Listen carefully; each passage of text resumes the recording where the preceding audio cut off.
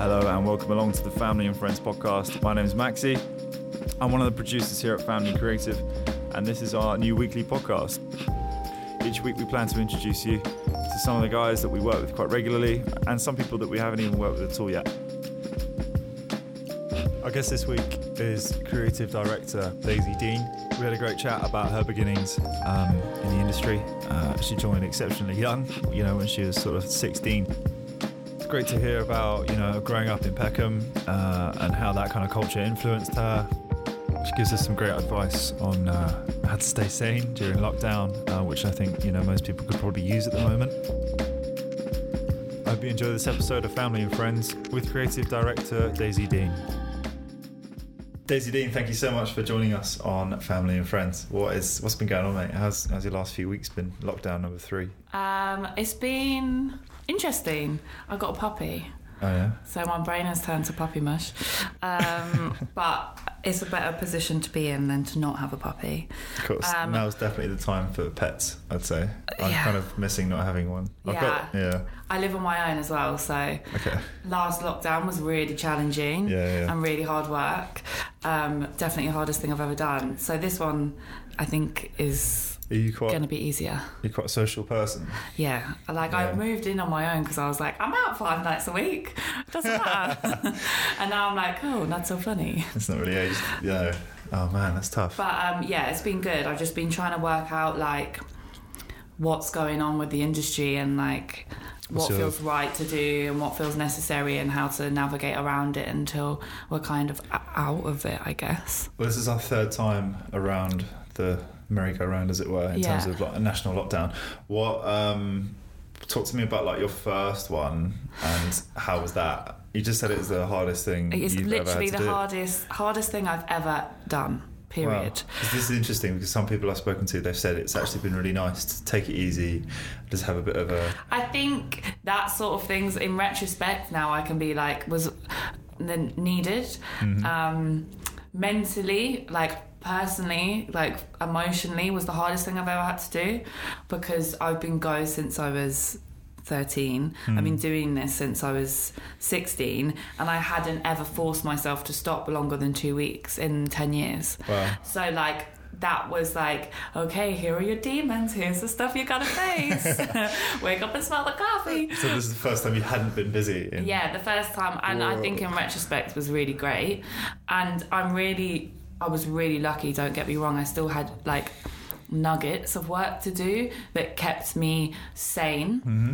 But spending 3 months alone, not hugging someone, does fucking weird things to a human. Did you not manage to see any family or? No, my mum lives up north. Oh, mate. So, and she was high risk and she got COVID at the beginning when it was really scary. So it started off pretty bang, this is the worst time of your life. Oh, no. But it was fine. She was fine in the end. But that was hard, being away from my family. I had one of my close mates live around the corner, so I'd go and talk to her over her garden fence, and that probably saved me.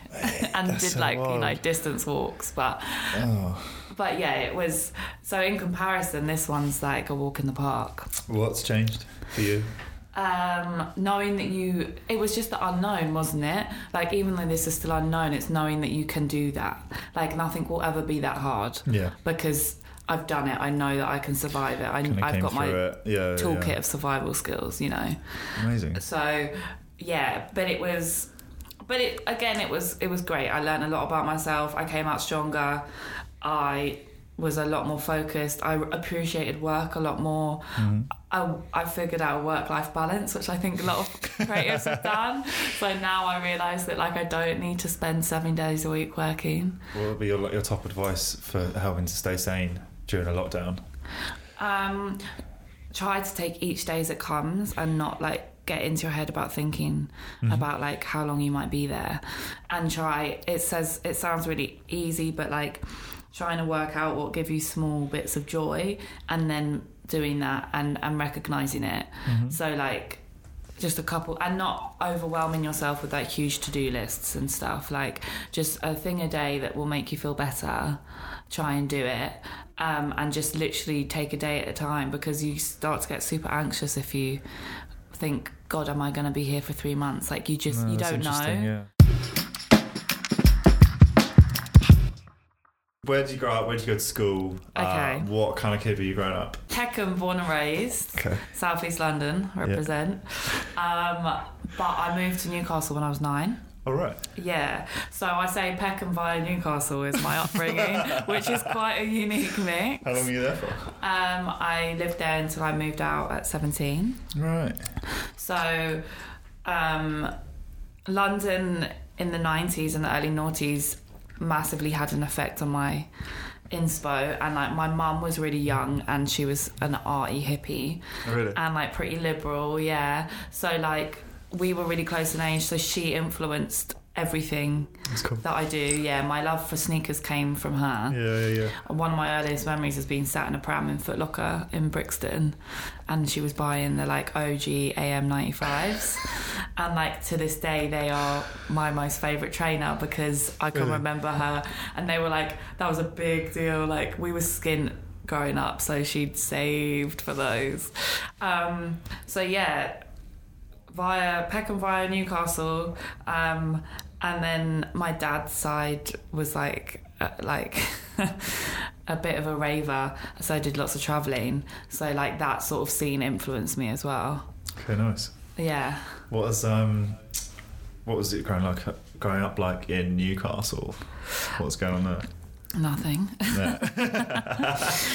Was it a bit of a culture shock for you? Yeah, massive culture shock. Did your lifestyle change as well? Yeah, it was a decision that was like based on my upbringing, because like Peckham in the late 90s, early 90s was no joke. Like it isn't what it is now, and I don't come from money, and I wasn't academically really smart. Like I'm not stupid. So my mum was just like, do I take this opportunity to maybe try and give her a better life, And my mum's mum lived up north, so she would have support. Yes, nice. Or do I just risk it, and like I could have ended up in a really different place. I might not have done, but I could have ended up in a different crowd. So it was a culture shock. There was a serious lack of culture in Newcastle. There's nothing going on. There's nothing going on. It's very white. It's very... I mean, going from Peckham to Newcastle must have been mad. Yeah, I was like, I didn't. Yeah, it was weird. People thought I was posh because I had this southern accent, but like it was. I sounded like Del Boy as a baby. Like sometimes my mum didn't understand what I was saying, so it's softened out now, but. I was like, oh, you have no idea. But it was good, I had a good education. I made some amazing friends, and nice. I spent time with my family. So, and I got to know what the countryside was, I think that's probably all those things that are super vitally important actually. Yeah. Like even spending time with your family. Like it's only as an adult you sometimes realise it. Like I look back when I was a kid now, and my dad used to work shift patterns, and my mum had a normal 9 to 5. Yeah. But during the summer holidays, we'd be left alone all day, because my dad would be either at work or asleep, and we didn't really get to spend much time as a family ever.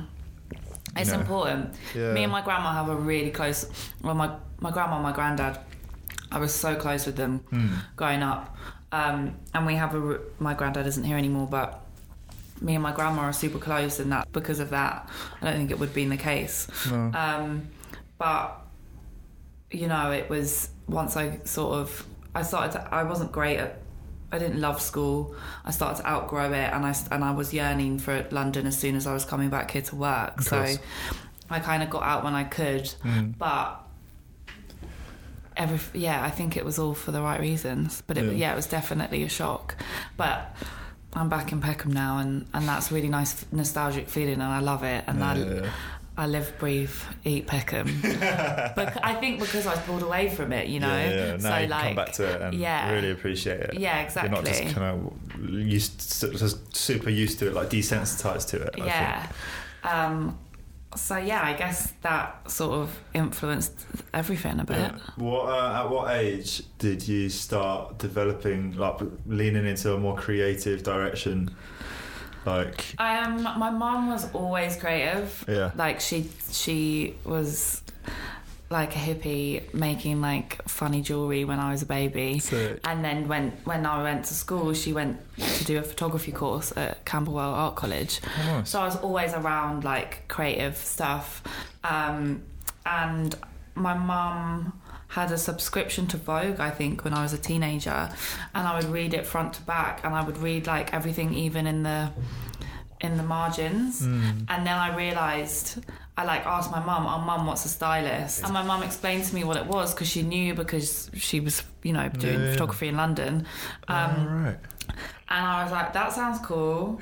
And at 13 I was like, I want to be a stylist, because I've always been obsessed with fashion and everything that comes with it. And then like at 14 my mum bought me the only book that there was on styling, and I was like, that's what I'm going to do. And like by 16 I did it. Wow. Yeah. So like, I guess, 13 is when I realised. What made you attach these kind of ideas of ambition to styling in particular? What did you see in the magazines that thought, I'd be good at that? I don't know, I just thought like, you don't realise, do you? I mean, maybe generations do now, but at the time when you look at a picture in a magazine, I didn't realise the whole team effort behind it. And then I just thought of like being involved in making this beautiful imagery, like everything in Vogue was just gorgeous. And then I was always obsessed with like the runways and the fashion shows. And then you're like, wait, but it's not just a dress, it's a dress, a shoes and a bag and a jewellery and the way it fits, and oh my god. And then I've always been interested in dressing myself, and you know, my mum was like, go to work to earn money. I didn't get like pocket money, and at 13 I was like a sweeping girl in the hairdressers. Oh, really? And like every week I'd go to Primark and I'd buy new clothes to put outfits together, and I guess it just kind of, I thought I was maybe gonna be okay at it. Sick. You don't know until you do it, do you? I could have done it my first shoot and been like, God, I am shit. Fuck that. But like, I just happened to be all right at it. What was your very first shoot? You said, how old were you? 16. That's super young to be like out on the shoot. How did you get the job? And what was it? How did it all go? It's a bit of a funny one. It's I got the job because my dad had actually been listening to what I've been banging on about. Okay. What I wanted to do. My dad had always lived in London, so I was always coming back down, Brighton, coming back down south to see him. And he was a tree surgeon, and he was doing someone's trees in London, and he got chatting, and it happened to be a really insane stylist. No way. She used to like literally be the editor of Vogue, like she'd done Victoria's Secrets, like insane stylist. Yeah, I mean, that is just luck. That is really luck. A hookup. And she got on well with my dad, and I literally got on a train and shadowed, so second assisted her shoot, and I walked onto the shoot and she just told me a dress, like, turn up. Yeah. And I stayed with my mum's friends in London, and I remember to this day the outfit I wore. Like, I'd gone to River Island, and my mum was like, okay, we'll go to River Island this time. And like, I bought like the combat boots that like Cheryl Cole was wearing at the time, and I had like combat pants, and I thought I was the dog's bollocks. Yeah. And I was like, yeah, and I turned up, and the shoot I was shadowing was like the Sainsbury's Christmas campaign, and it was Sainsbury's Christmas in July, but like Sainsbury's in like, God, I can't even think what year it was, like 10 years ago, 2011, was like big budget. So like, we're in some mad townhouse literally on the corner of Hyde Park that they turned into Winter Wonderland. What? And like, there was just, and like the photographer was a huge photographer, and like we got on really well, and he played a massive part in me developing my career as well. Interesting. And like, and then in the evening of the shoot, you know, when like you do a massive shoot and the client's paying for it, Yeah. the photographer and the stylist obviously work together all the time. They were like, oh, we're doing a personal project too, so they stayed in their location because they wrapped early. Right. And they did a Chanel magazine special with this incredible actress, and they were like, do you want to stay? And I was like, I just learned what a steamer was. And then they were like, will you steam this like lace dress? And I'm like, burning holes through shit. Oh, but yeah, so, and she was great, and I like worked my arse off, and she got me on more stuff, and then eventually I became the first assistant. Yeah. And she got me on more jobs, and then me and the photographer got on really well, and then I just was so keen and so like, I'll do anything working for free, like please just can I do anything. And he was like, well, why don't you come on to one of my shoots? It's not with Caroline, the stylist, but you can just help me. And like I think I like outshone the assistants on those shoots. Really? And just continued to like. What do you think gave you the sort of the edge over other assistants? I would literally maybe do anything. Like I didn't think about roles in terms of like the shoot. Like when Nick, the photographer, was like, I need my stool, and one of his light assistants was up changing the light and the other one was the digi-op, I would be like, within 2 seconds the stool would be under his bum. So just being super like attentive. literally like someone would say something and I'd sprint to do it. The tea would be made within like the right amount of time, but like 3 minutes. You know, I would do anything. I turned up on time, I stayed late, I didn't tell anyone that I lived in Newcastle. And then eventually Nick was like, wait, you got up at 4 a.m. this morning to get here for 9? Because I would go from, sometimes if it was that last minute, What?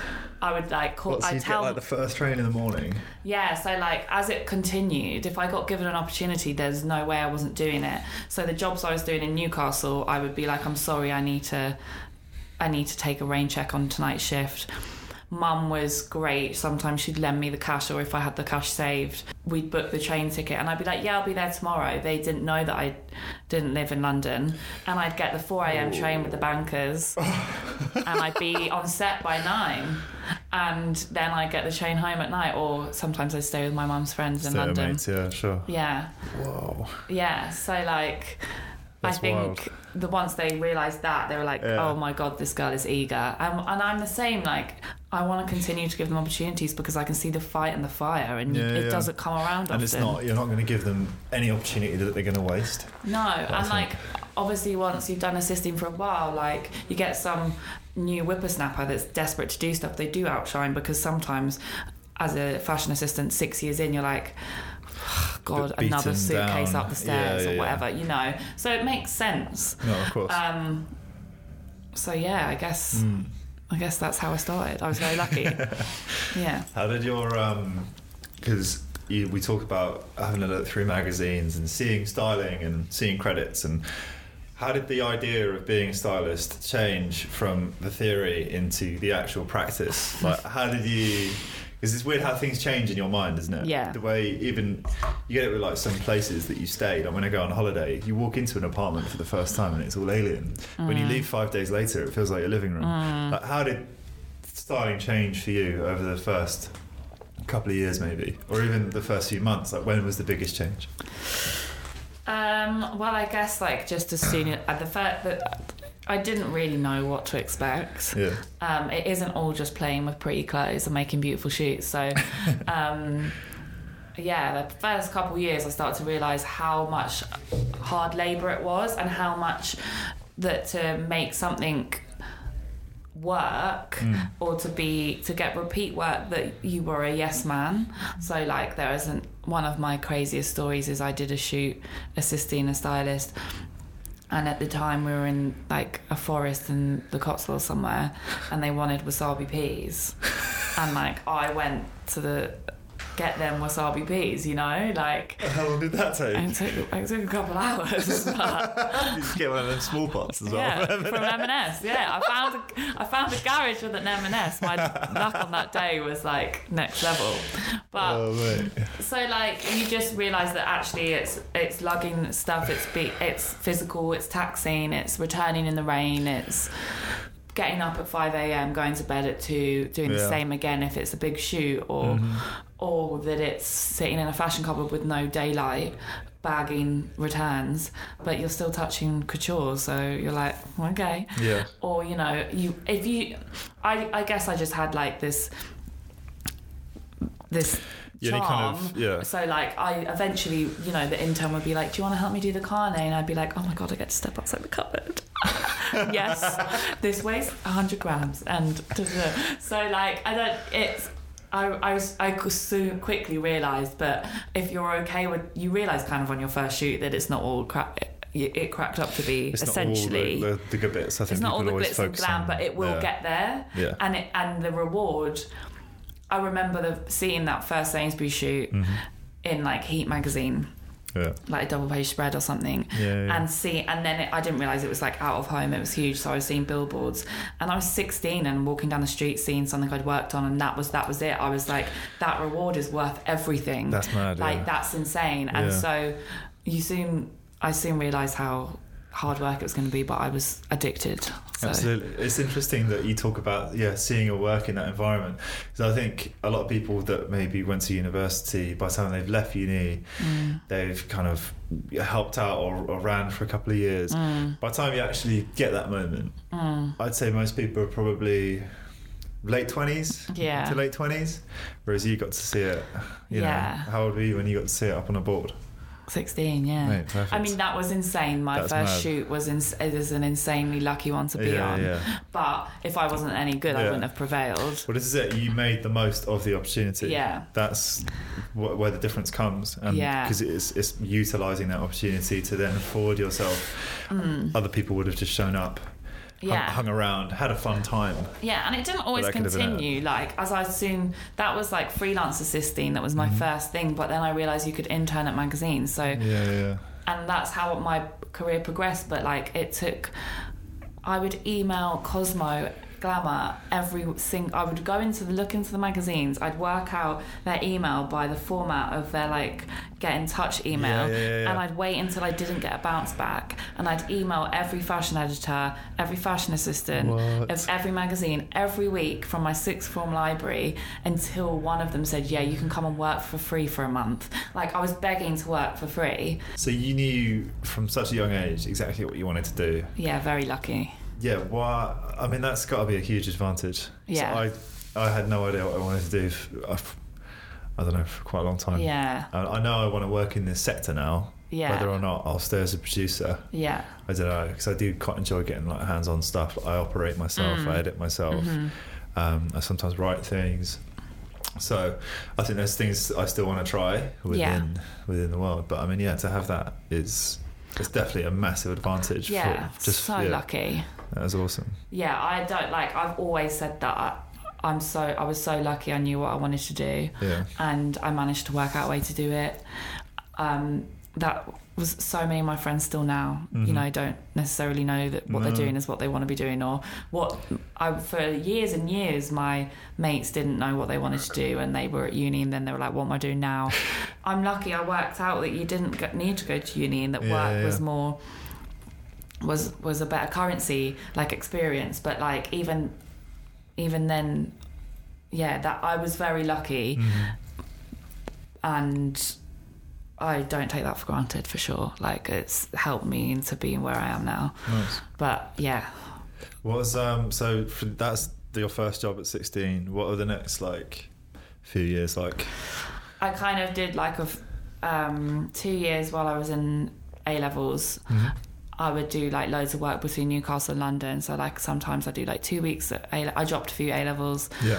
I do 2 weeks at school in Newcastle, then I do a week assisting in London, or 2 weeks interning, or a month, and I just balance work in Newcastle, work in London, work in Newcastle to fund work in London, and school. My mum was so cool, she's so right on. We went into the school and we're because this secondary school in Newcastle, what the fuck are you going to do? Playing with people's hair in London? come and do your A levels. Yeah. And my mum came in with me and was listen, this is what she needs to be doing. Wow. I support her. She's not going to uni, because at that time it was all UCAS points, and I wasn't doing anything to get UCAS points because I didn't want to go to uni. Yeah. And I was the only person my entire year that they didn't do it. Obviously some people didn't go. I'm not up for it. Obviously a lot of people didn't go to uni, but at that point, if you're doing in sixth form, you're in sixth form to go and do something. To go to university, you've left school if you don't give a fuck at that point. So I was the only person that wasn't doing it, so I didn't go to all the uni brunches or whatever, or assemblies and stuff. And my mum was Daisy wants to do this, she's on the right path, please can you allow her to, can you not say that her attendance is really bad and penalise her? She needs to, are you okay to work with us on this and keep her in school? She's still going to do those 2 A levels. What did they say? And they were okay. They were like through gritted teeth, but my mum was there. My mum's feisty, powerful. She doesn't take no woman. That's good. So, and then my textiles teacher at the time, I did textiles A-level, she was like, oh my days, she was just like totally in awe. So we became like best friends, and she mentored me a bit, and she was like really on my side with the school. So I did that for like 2 years, and then I'd been working at More magazine, which was like a girls' bi-weekly magazine. All right, what was in that? Do you remember, I don't know if you might know maybe because you're a guy, but do you remember Position of the Week?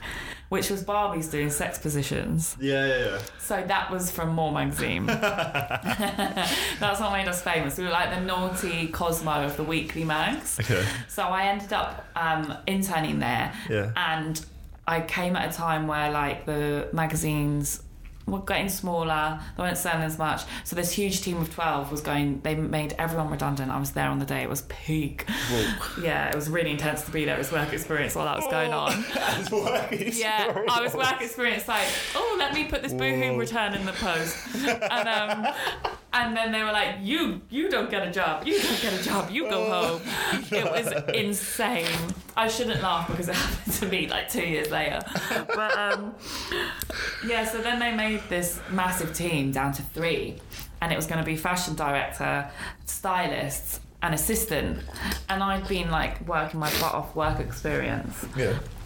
And this big team, the team that was staying, I'd become really close with. Okay. And they basically offered me the assistant job, which was intern. So it was like intern, but I was writing like 3-4 pages a week. Sick. I was managing the work experience. I was styling like X Factor shoots and stuff.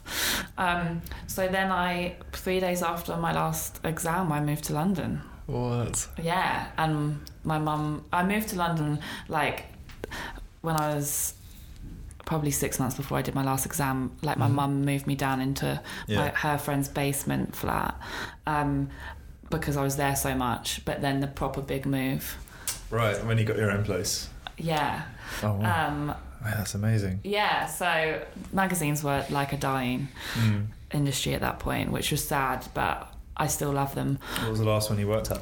FHM. Okay, what's the story of FHM? It's part of the same magazine group as More. Okay. So it was like Hearst magazine. No, wait, was it Hearst? No, sorry, Bauer. It was Bauer. Okay. So they had like Grazia, Heat, Closer, and FHM was on the floor below More, and you get to know the magazines in there.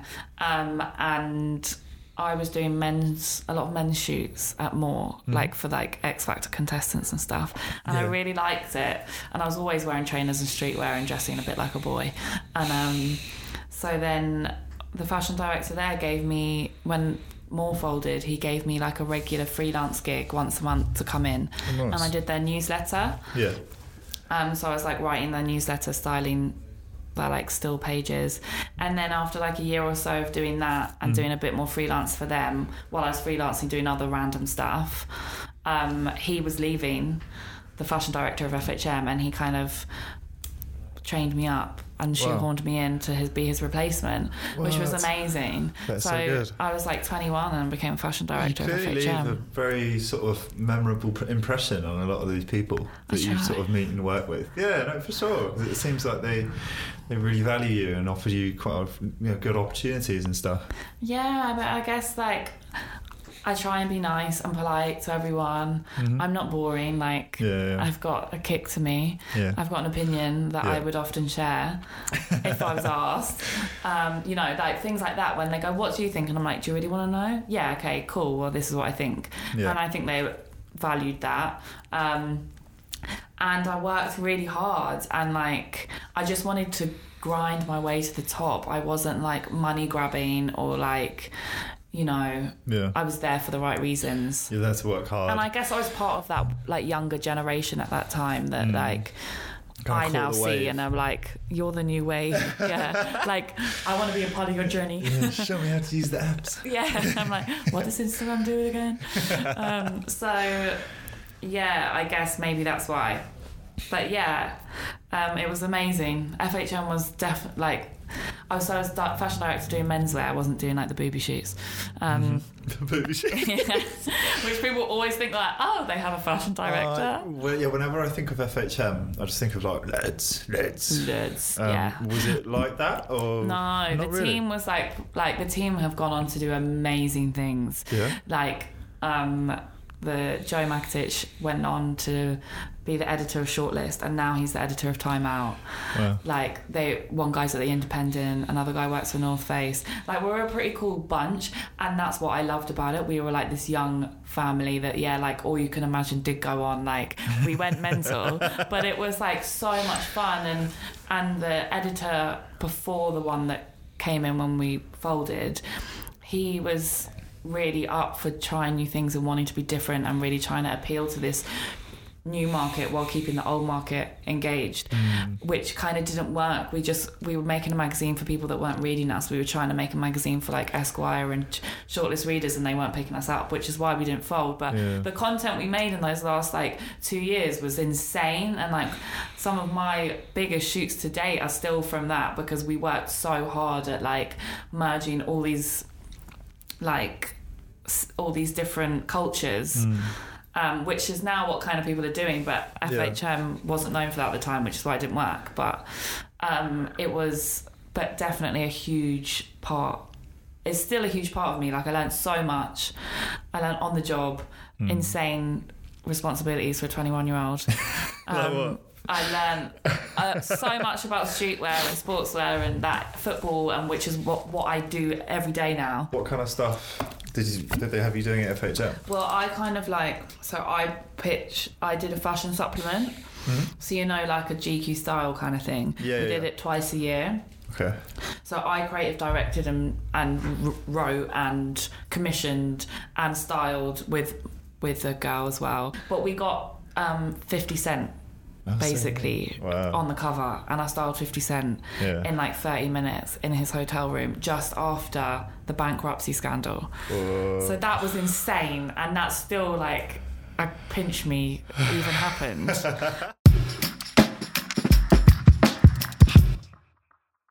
In terms of my big break, that was the Air Max day. Was like I couldn't quite believe it was happening, kind of thing. Talk us through the day. What was going on? So they did this thing for Air Max Day where it was like 5 stylists from 5 cities around the world get an Air Max, and you have to style yourself and an Olympian in your hometown style. What?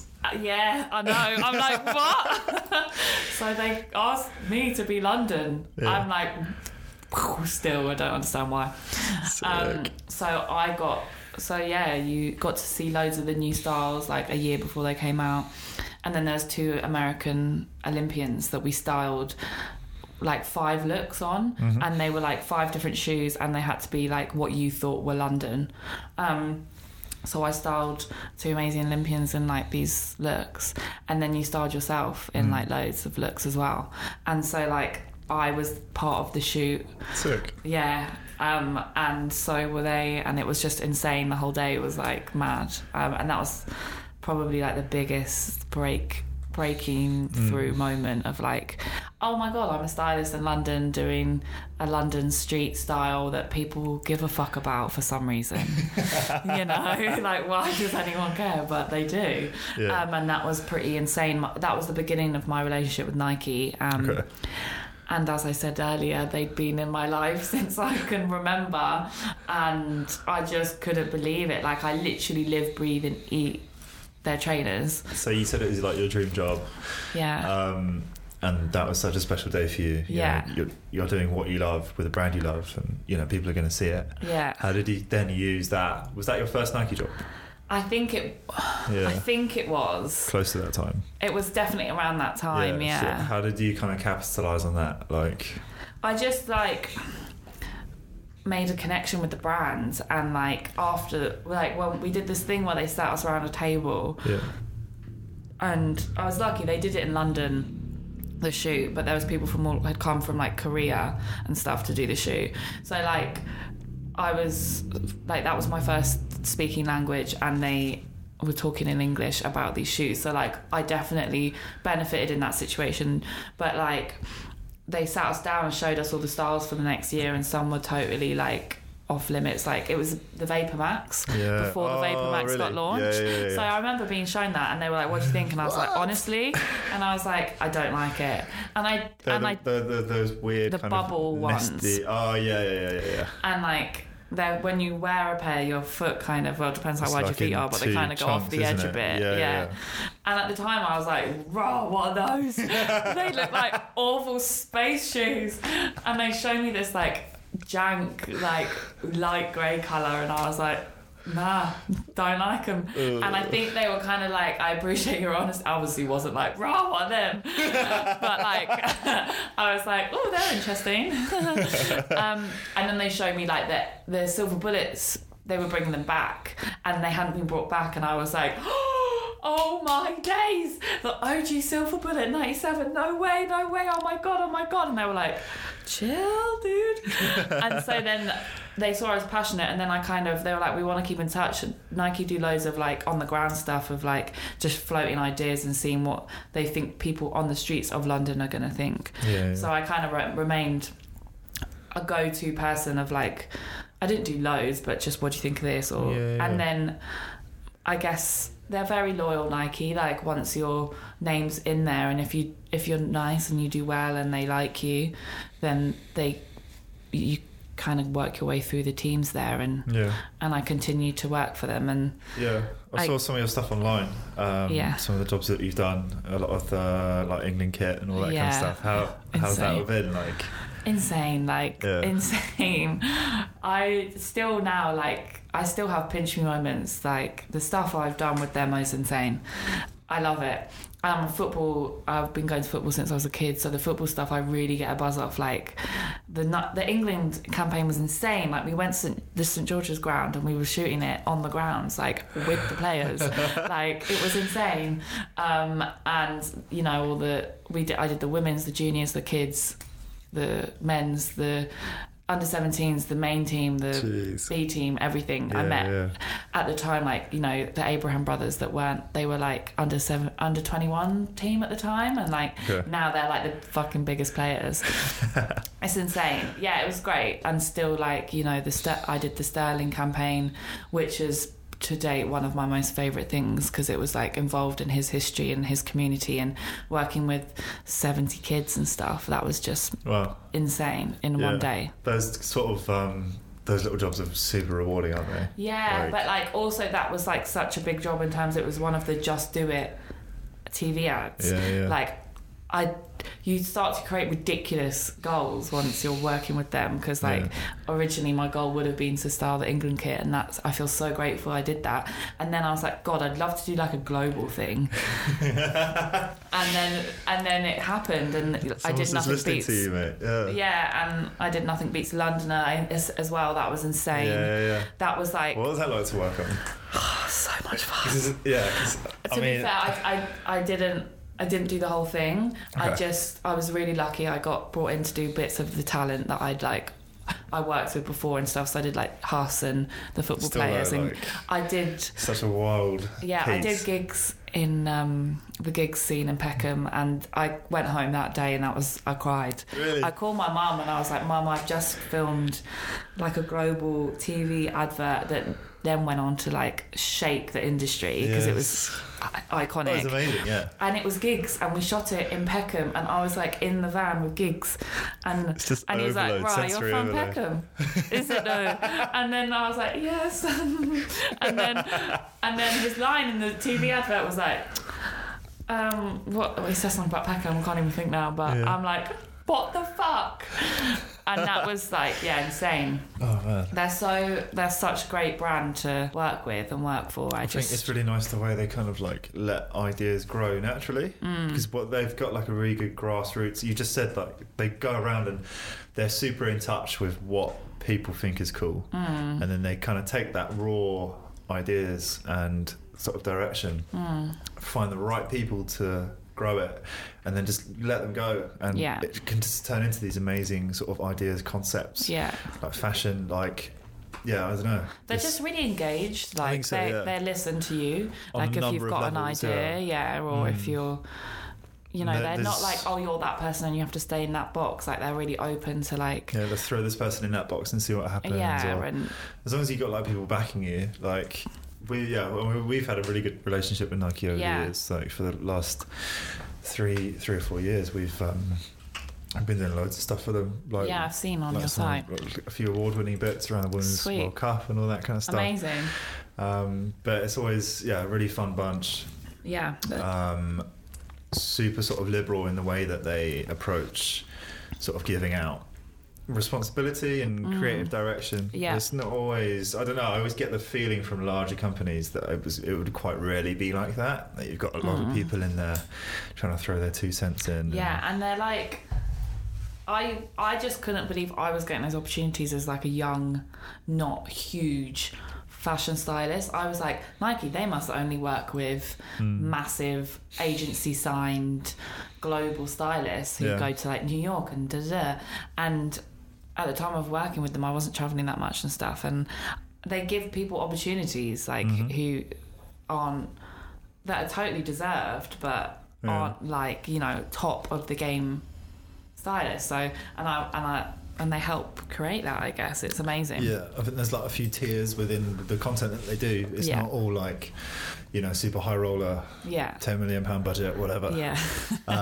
There is a lot of stuff that they produce for social media and all this kind of stuff that does rely on smaller crews. Yeah. Sometimes one-man shooters, you know, usually, you know, young people with good ideas. Yeah, exactly. And it comes across as super authentic.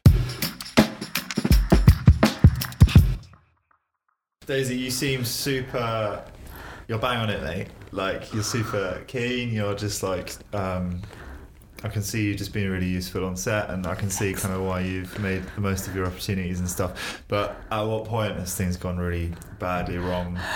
When's Daisy had a bad day? What's your biggest clanger? Oh God, I can't believe I'm actually telling anyone this, but it was long ago enough to kind of unveil it. I did the thing that you always have nightmares about, where I didn't wake up for a really big shoot. How big? I mean, it was just like big in terms of we were going to Camber Sands. Okay. And I had to get from Hoxton to Blackheath. Yeah. For a certain time, because the bus was going from Blackheath to Camber Sands for this shoot. Luckily, it was my friend who was producing it. Okay. How I ever got any more work from him, I don't understand. But it had been the wrap party of Nothing Beats the Londoner. So things got wild. The night before, and it was really nice. The Nike team, because I dipped my finger in lots of different parts of that shoot, like it was filmed over a few weeks. They were like, "Oh, come on, you're a big part of it. Like, it's Nike party, but come down." So like loads of the Nike lot were like, "Come down," even though it was just a Nike staff thing, and it was a free bar. And they were on one because it was a huge project. I was on one.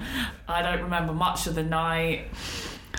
It got a bit wild, and I don't remember going home. And I lost my phone. Oh. And so then I slept through. Well, I didn't have an alarm because I lost my phone.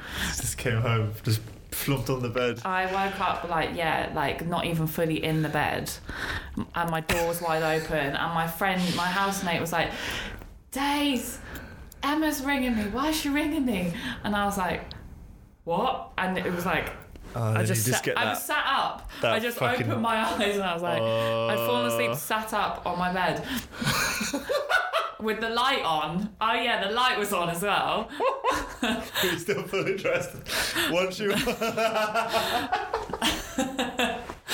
I was like... And then get this, I had to... All the samples were at my studio in Hackney Wick. So then I was like... What time is this? This was like 9 a.m. and I was meant to get there for 9, so I had to then... You're supposed to be in... Maybe it was 9:30 because they're probably like, where is she? So I needed to go from Hoxton to Blackheath, and Hoxton to Hackney Wick, Wick to Blackheath. I was absolutely wasted still, like 100% of my rocker drunk still. Like I must have stunk because I didn't even get time to shower. Oh. And so then I got there, but I must have got there like an hour and a bit late, and my mate was like, "You're right," and I was like, "Mm-mm." And I was obviously like, I'm never do stuff like that ever. No. We were on Camber Sands, it was windy. Like, it was so intense. And then, like, halfway through the day, I'm like, oh no. I'm transitioning from pissed to hungover, and I'm like, there's a couple of times when my friend's like, do you want me to dig you a hole in the sand? You just be sick of it. I'm like... Coming up to our last couple of sections, what kind of stuff have you been working on recently? What kind of ongoing projects have you had? I do creative direction for 2 artists, and one of them is releasing at the moment. So we did a video before lockdown, which was amazing, like one of my most favourite videos. It was so sick and a real banger to go out on. In retrospect, so that is coming out this week. So I'm doing, schedules and stuff with her. So that's a client I do creative direction for, not styling, because I'm kind of like transitioning into that at the moment. So overall creative direction, what does that entail for people who might, for musicians it can vary, but like it's pretty all-encompassing. So like you come up with the creative for them as an artist for like the projects in the next few years. You then come up with the creative for the shoots and get the team involved, and then you finesse the like artwork, so getting the designers to bring it all together. You sell it out as like everything is on brand as such. And then with one of my artists, I oversee her social posts and social media with a social media agency, so like making sure we're aligned, the captions are right, the filters are right, the pictures are right. Amazing.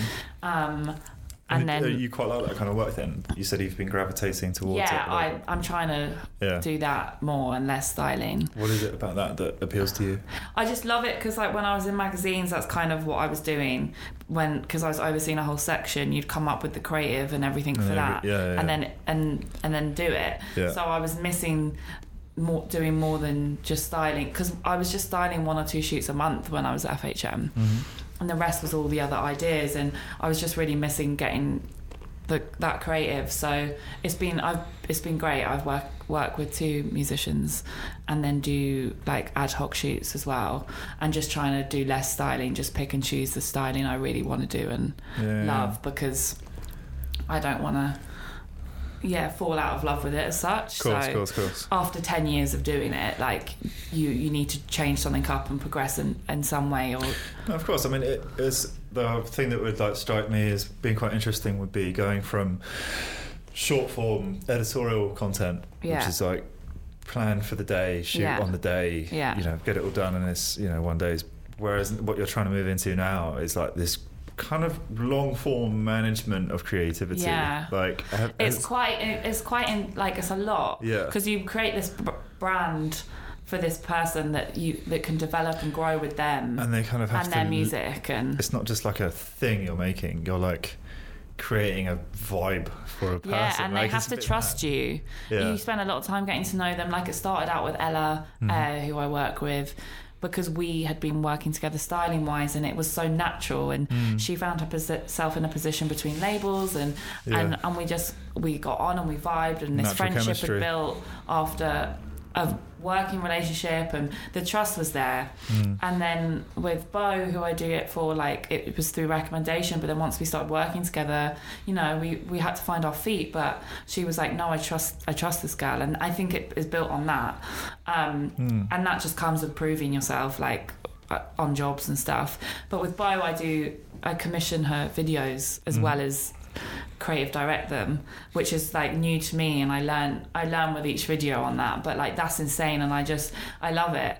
So I'm excited for that to come out. Be working with both Ella and Bo on their new projects. Sick. Hoping to get some male musicians on board and just do some more ad hoc creative direction shoots, and just like slowly phase out some styling.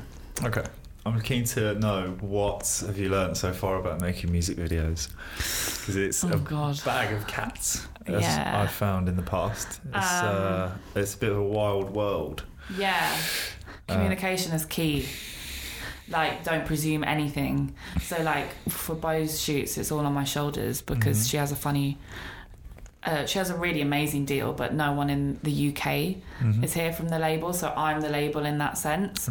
But I'm also managing expectations from people overseas. So like, don't leave any question unanswered or any stone unturned. Like if you're thinking it, just ask it. You have to sort of micromanage.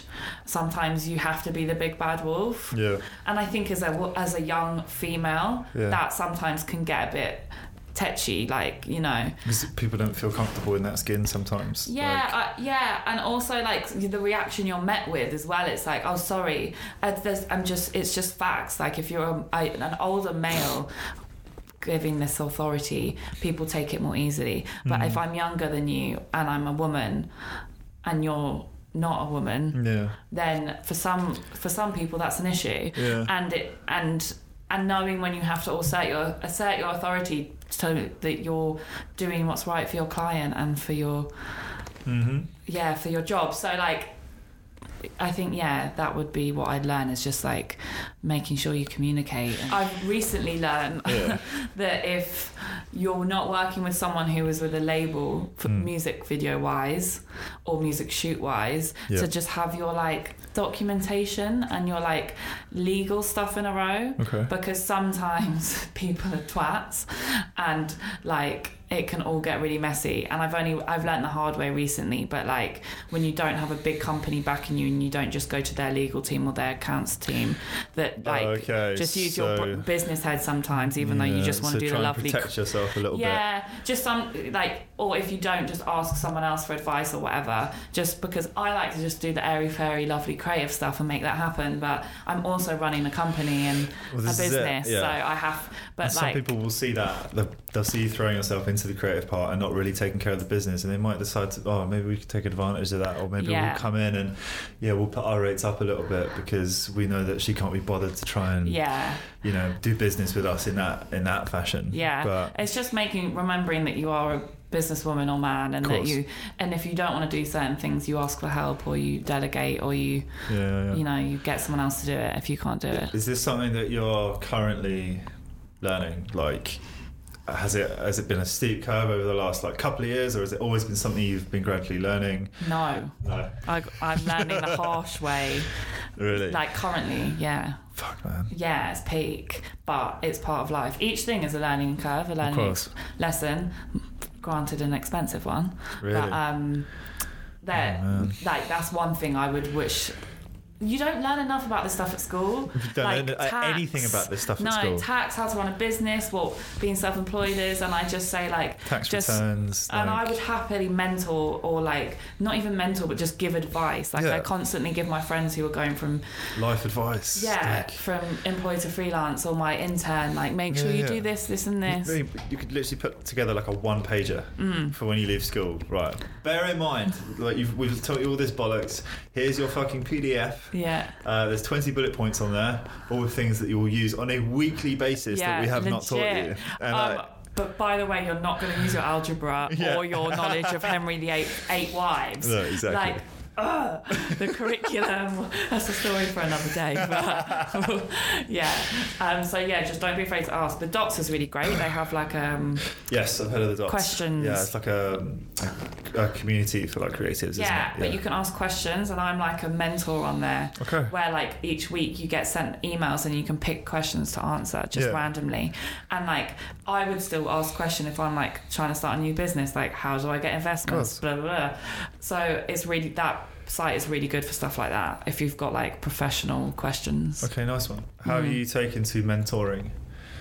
I mean, I just click a link every week and answer a question, but I mean, no. So you haven't really done it like necessarily face to face. Do you get a lot of assistance? Do you have a high turnover of that stuff? Like that was me being stupid. I just click a button. That was me underselling myself. I have an intern who I love so much. Like I love her so much. I have worked with this girl for like a couple of years now. She just like started interning with me, and then she was doing it while she was studying, and still now like she actually lives in Newcastle. She has a soft spot on my heart for the Georgies. So like I love it, and I help where I can.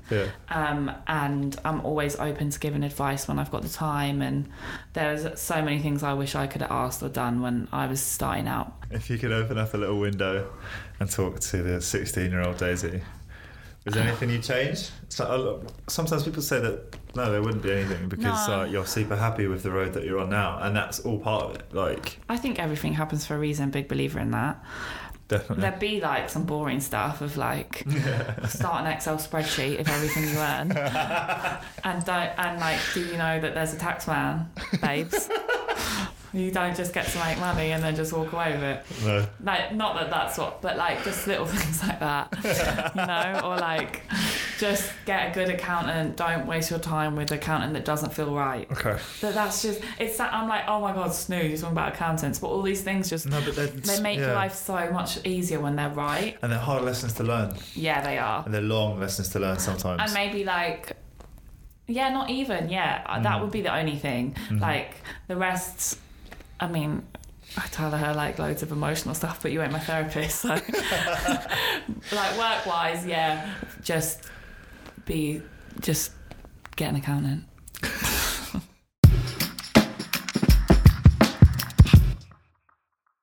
Lastly, plug any socials. Where can we see any of your new work that's going to be coming out over the next few weeks, or any existing work that's out now that people can check out on your Instagram handle, all that kind of stuff? Yeah, Instagram is at Daisy Dean, which is just Daisy like the flower and Dean like the boy's name with an E on the end. The E is very important, people forget that.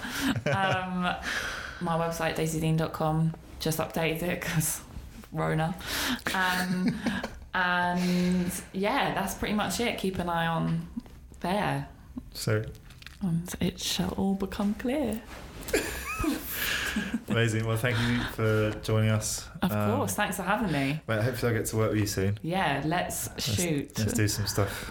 In the near future, hopefully. Yes, fingers crossed, mate. Mm-hmm. Cool. All right, big up. Take you next time. Thanks.